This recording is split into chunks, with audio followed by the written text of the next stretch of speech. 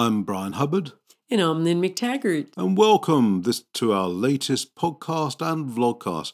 And what an opportune moment to record one, Lynn, because the May issue is about to hit the stores in the US and the UK.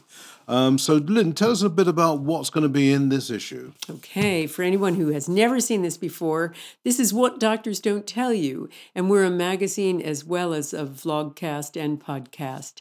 And this issue is really fabulous because it really debunks the idea that there is such a thing primarily as hips that have wear and tear. What it demonstrates is that most pain that we relate to hips is caused by a muscle imbalance. And we have a special doctor who has treated thousands of patients and got them out of pain just by giving them a few exercises. Now, aside from that, that's not the only thing in this issue. We also have an amazing story about how essential oils are killing chronic Lyme disease, something that even antibiotics can't do. The truth about 5G, one of the worst chemicals in your home, which are called VOCs, and what to do about them, and exercises to keep your brain sharp, and many, many other things too. So check out this issue, which has just hit the stands. That looks really good, Lynn. And of course, if you can't see it around on your local store shelves, do subscribe. And you can do so via our website, which is wddty.com. And just follow the buttons to subscribe. And we'll get every next 12 issues every month to your front door in plenty of time. So that's the thing to do. Thanks, Lynn. Thank you. Well, heart disease still is the world's #1 killer, and the prevailing theory has it that cholesterol builds in our arteries and furs them up until blood can't get through, eventually causing a heart attack.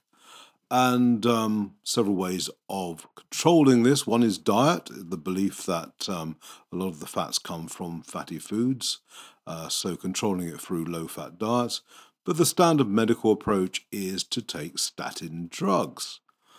The problem is that statin drugs are quite hard for people to tolerate, and they often cause muscle weakness and a whole range of problems, which means that people can't stay on the drugs for more than a couple of months.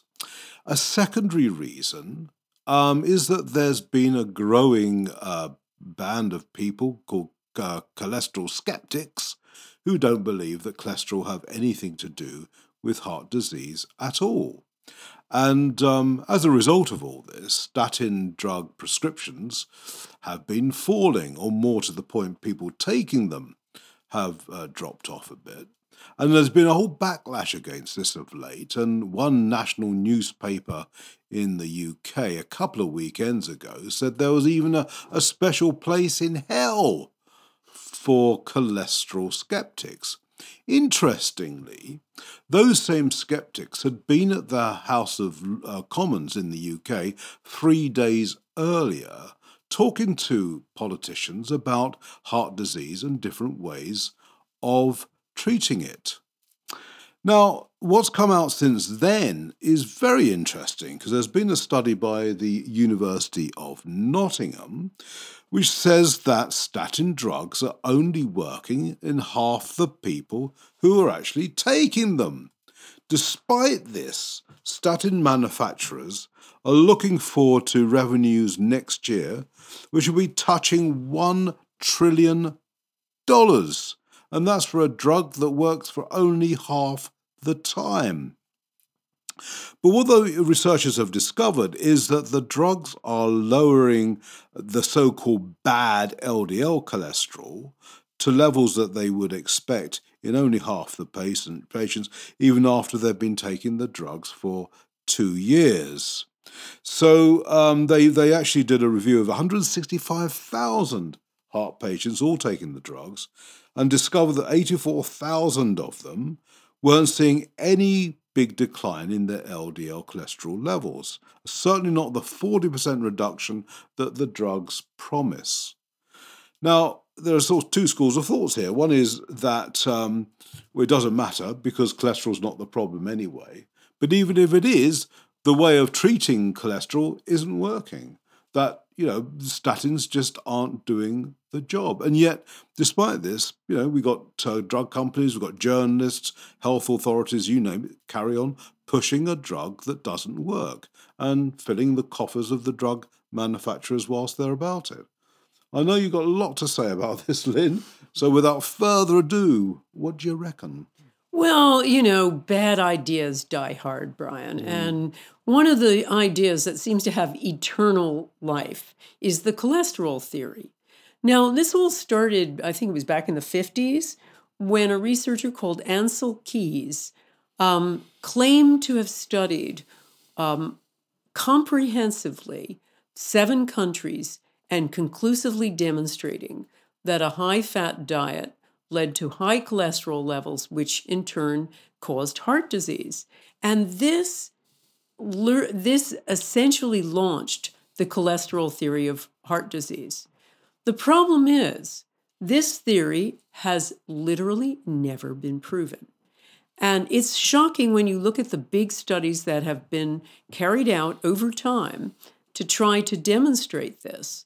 For instance, the National Institutes of Health, they did a study of about 9,000 patients, and this was the largest study ever at the time, looking at diet, cholesterol, and heart disease. And they gave half the group a heart-healthy diet, which included vegetable oils rather than things like butter. And they found that those heart-healthy patients actually turned out to have a higher incidence of heart disease. So this study was file-drawered for years and years and was only discovered, many years later to have been false. Meanwhile, it had been published in 1989, but all of that demonstration that that it isn't cholesterol had all been massaged away.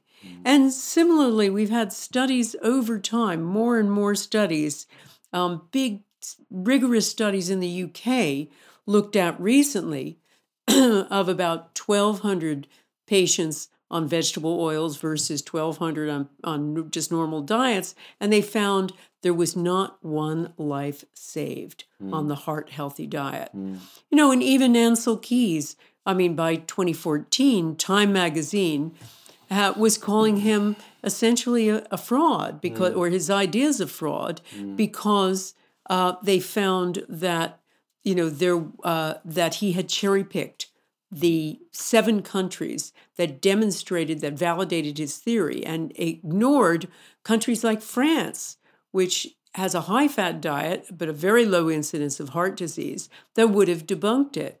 So it's never been demonstrated to work, but it is a money deal.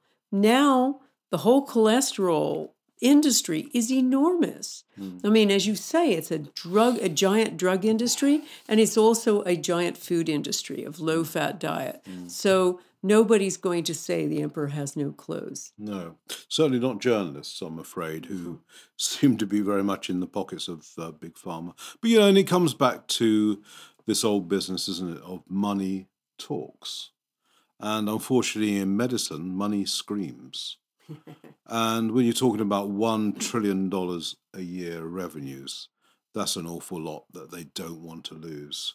So, as you say, Lynn, it's not a theory that's going to go away anytime soon. No, even though it's completely false. Thanks, Lynn.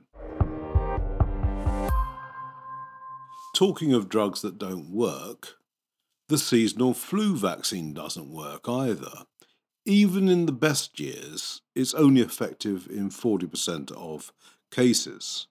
So that's not a very impressive hit rate, I would say.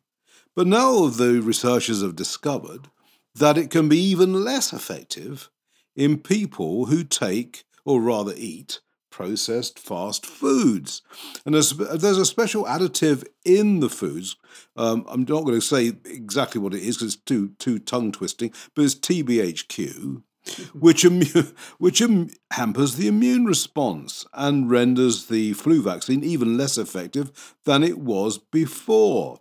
Because the vaccines are supposed to work in liaison with the immune system, and one is meant to kickstart the other. And when it comes to people on fast food diets, apparently the immune system is so suppressed that it's not responding when the vaccine is administered.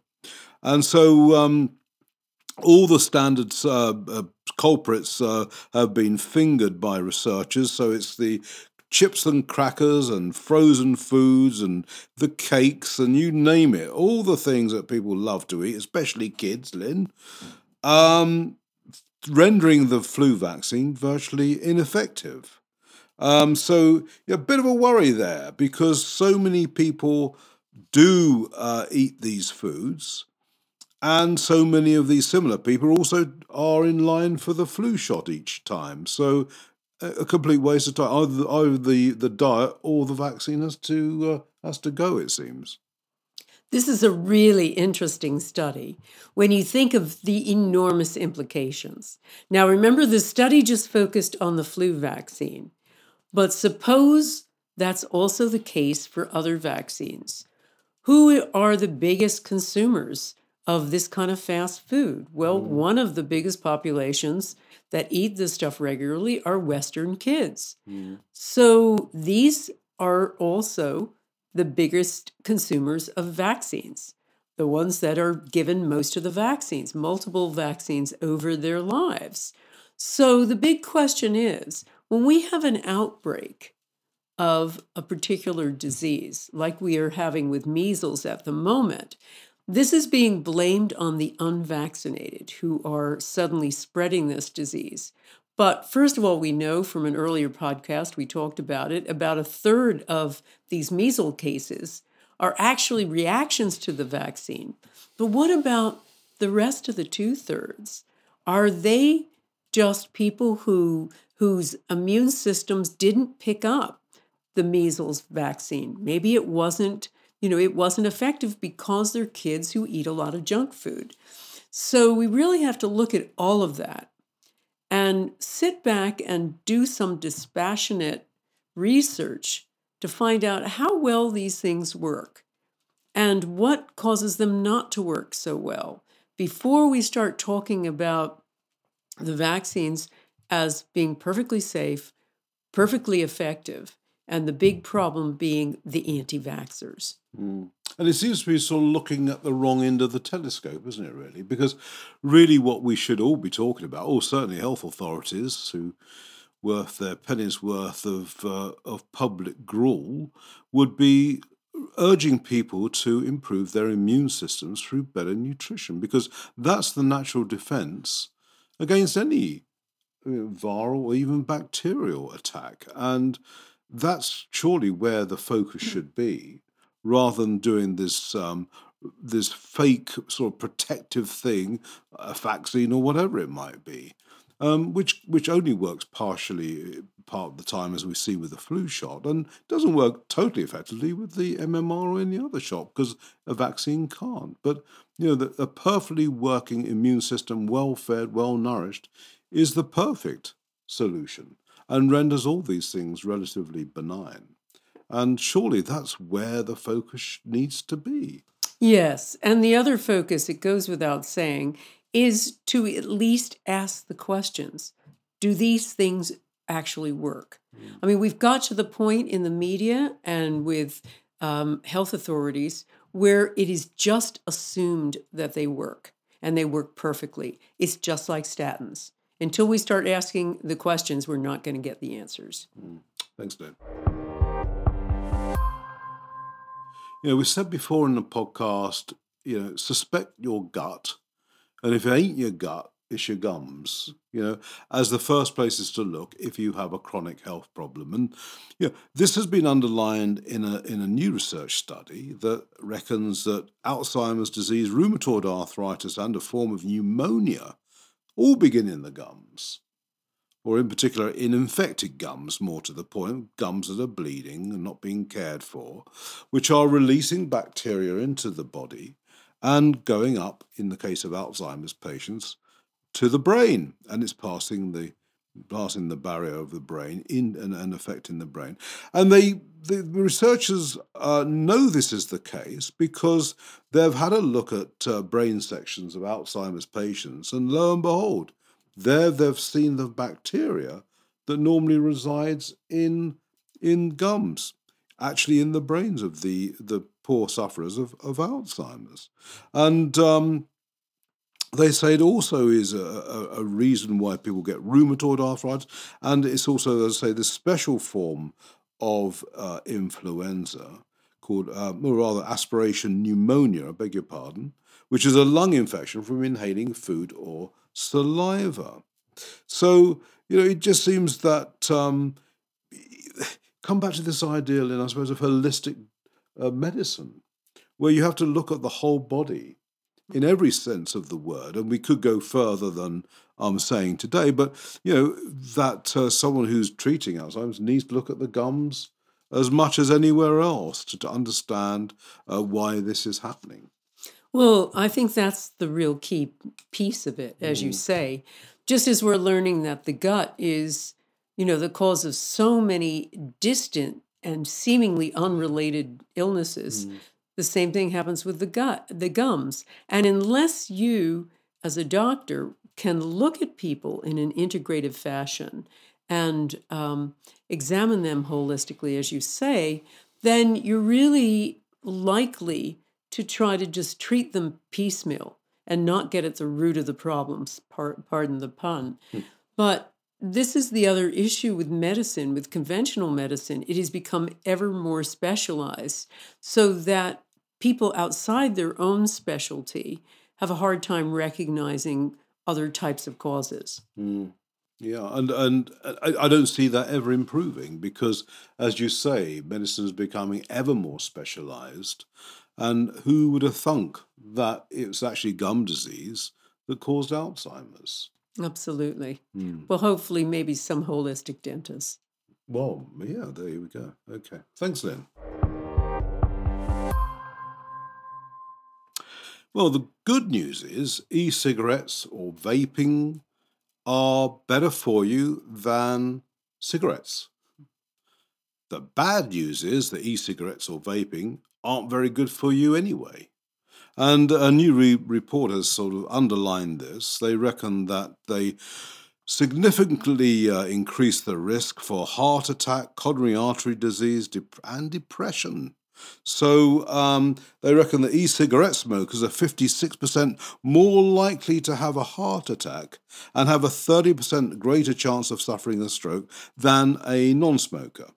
Not compared to a cigarette smoker, but compared to a non-smoker. So the risk is still quite significant.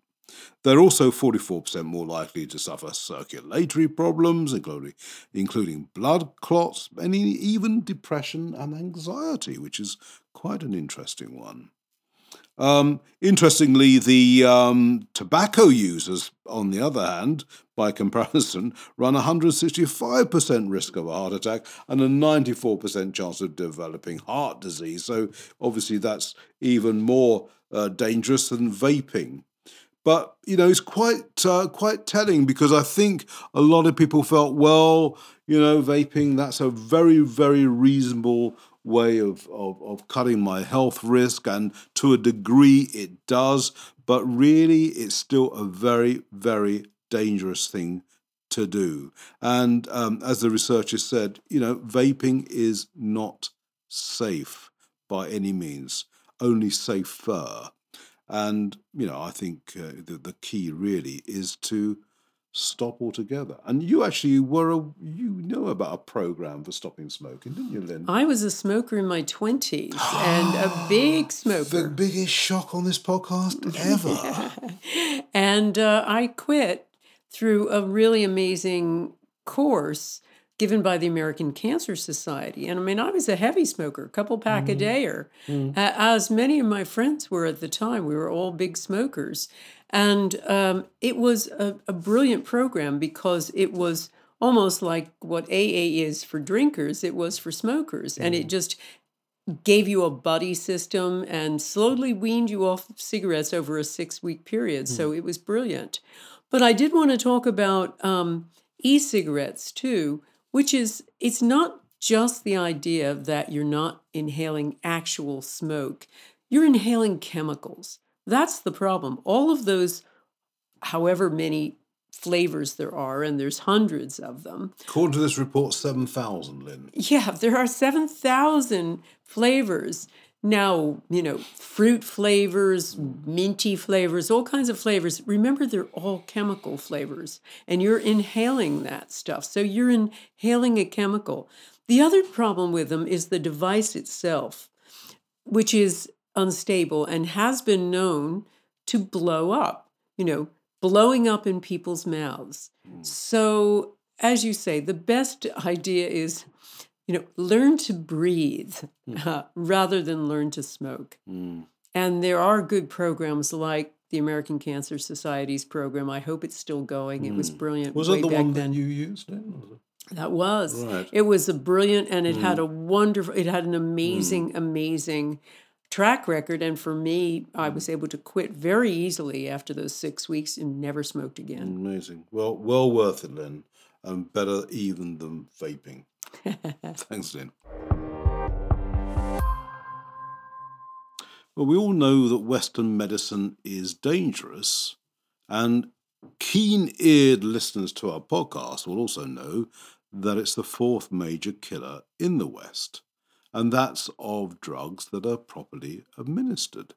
And that's just the stuff we know about, and an awful lot never gets reported anyway.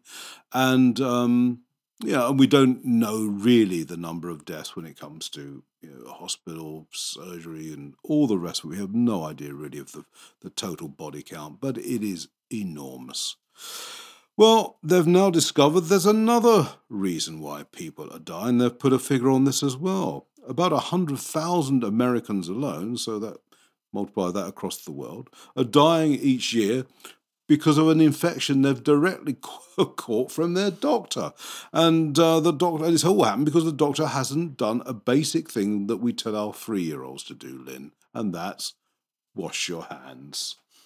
So doctors aren't washing their hands, and as I say, as a result, they're infecting about 100,000 people in America alone with a fatal infection. Most of them do happen in hospital, which is probably not that surprising. About 75,000 patients die in a US hospital every year from an infection from a doctor or nursing staff. Overall, 722,000 hospital patients actually pick up an infection from the staff in the US every year. So that's around 1 in every 25 patients in hospital pick up an infection from a hospital staff member. I mean, it's absolutely extraordinary. And most of this could so easily be prevented, say the researchers, if people did wash their hands, which it seems they're not doing, even after they've been in what is known as a dirty environment, and they're just going into a clean environment and carry on sort of handling patients and passing on these diseases. And even if people wore surgical gloves, it would be a start, the researchers say. But, absolutely astonishing, isn't it? That they still haven't learned. I mean, this was, I think, the idea of washing your hands in a hospital setting, I think was first mooted about 1850. Yeah. And one of the first principles of hospital care, wash your hands. I mean, it's not difficult to do. We wash our hands before we do anything that we normally as basic human beings. But the idea that these doctors are not, and as a result, killing 100,000 people in America alone is absolutely staggering. It is staggering. And what's really worrying is, as you say, this was something that was discovered in around the mid-19th century. They suddenly realized that they could really reduce the incidence of deaths after surgery if the doctors washed their hands and changed their coats, because they used to walk around with bloody coats on, from going from one patient to the next. And it suddenly occurred to them that a sterile environment might be better for the patient. But now we have such a resurgence of antibiotic-resistant bacteria in hospitals. Hospitals are absolutely rife with MRSA, the antibiotic-resistant bacteria that can be a killer. And when you have a sick patient who is immune compromised in some way, a bug like that, and it being passed by the doctor who is doing all kinds of intimate examinations, you've got a recipe for disaster and death. One of our own columnists, wasn't it, Dr. Harold Geyer, went to hospital twice and on 2 occasions contracted MRSA. Yeah, and he, luckily he was able to bring in a herb. Being a herbalist, he knew that berberis and other herbs, tinctures, can kill this stuff. And he had that brought in, and he killed it twice. But none of the antibiotics he was being given were effective. Yeah. So he's, he could do with a third operation, doesn't want to go near a hospital. So, and I know several friends who I think died of MRSA. They went in for benign operations and never came out. And that could have been given to them by hospital staff or some other means. Quite extraordinary. All Absolutely. Right. Thanks, Lynn. I suppose of all the diseases, Alzheimer's must be the scariest. I think it's the one where you feel like you're losing somebody, their essential self, even though they're still there. And, once it seems to take a hold, medicine really doesn't have any answers to it at all. And the drugs they've trialled over the last 15 years, I think, have all come to naught. They haven't worked very well, except in the very earliest stages of the disease. And, an earlier session of this podcast talked about gum disease being one of the possible causes of Alzheimer's. But as ever, the underlying thing we always come up with is that there are natural remedies for most everything. There seems to be an answer in nature for almost every disease, and that includes Alzheimer's. And a new report, again from researchers, has found that compounds found in green tea, tomatoes, and carrots are actually reversing Alzheimer's. Now, it must be said that thus far this research has only been carried out in mice, and we can't be absolutely sure this would transfer to humans.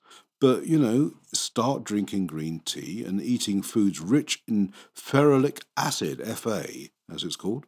There you go. Researchers don't have a sense of humour.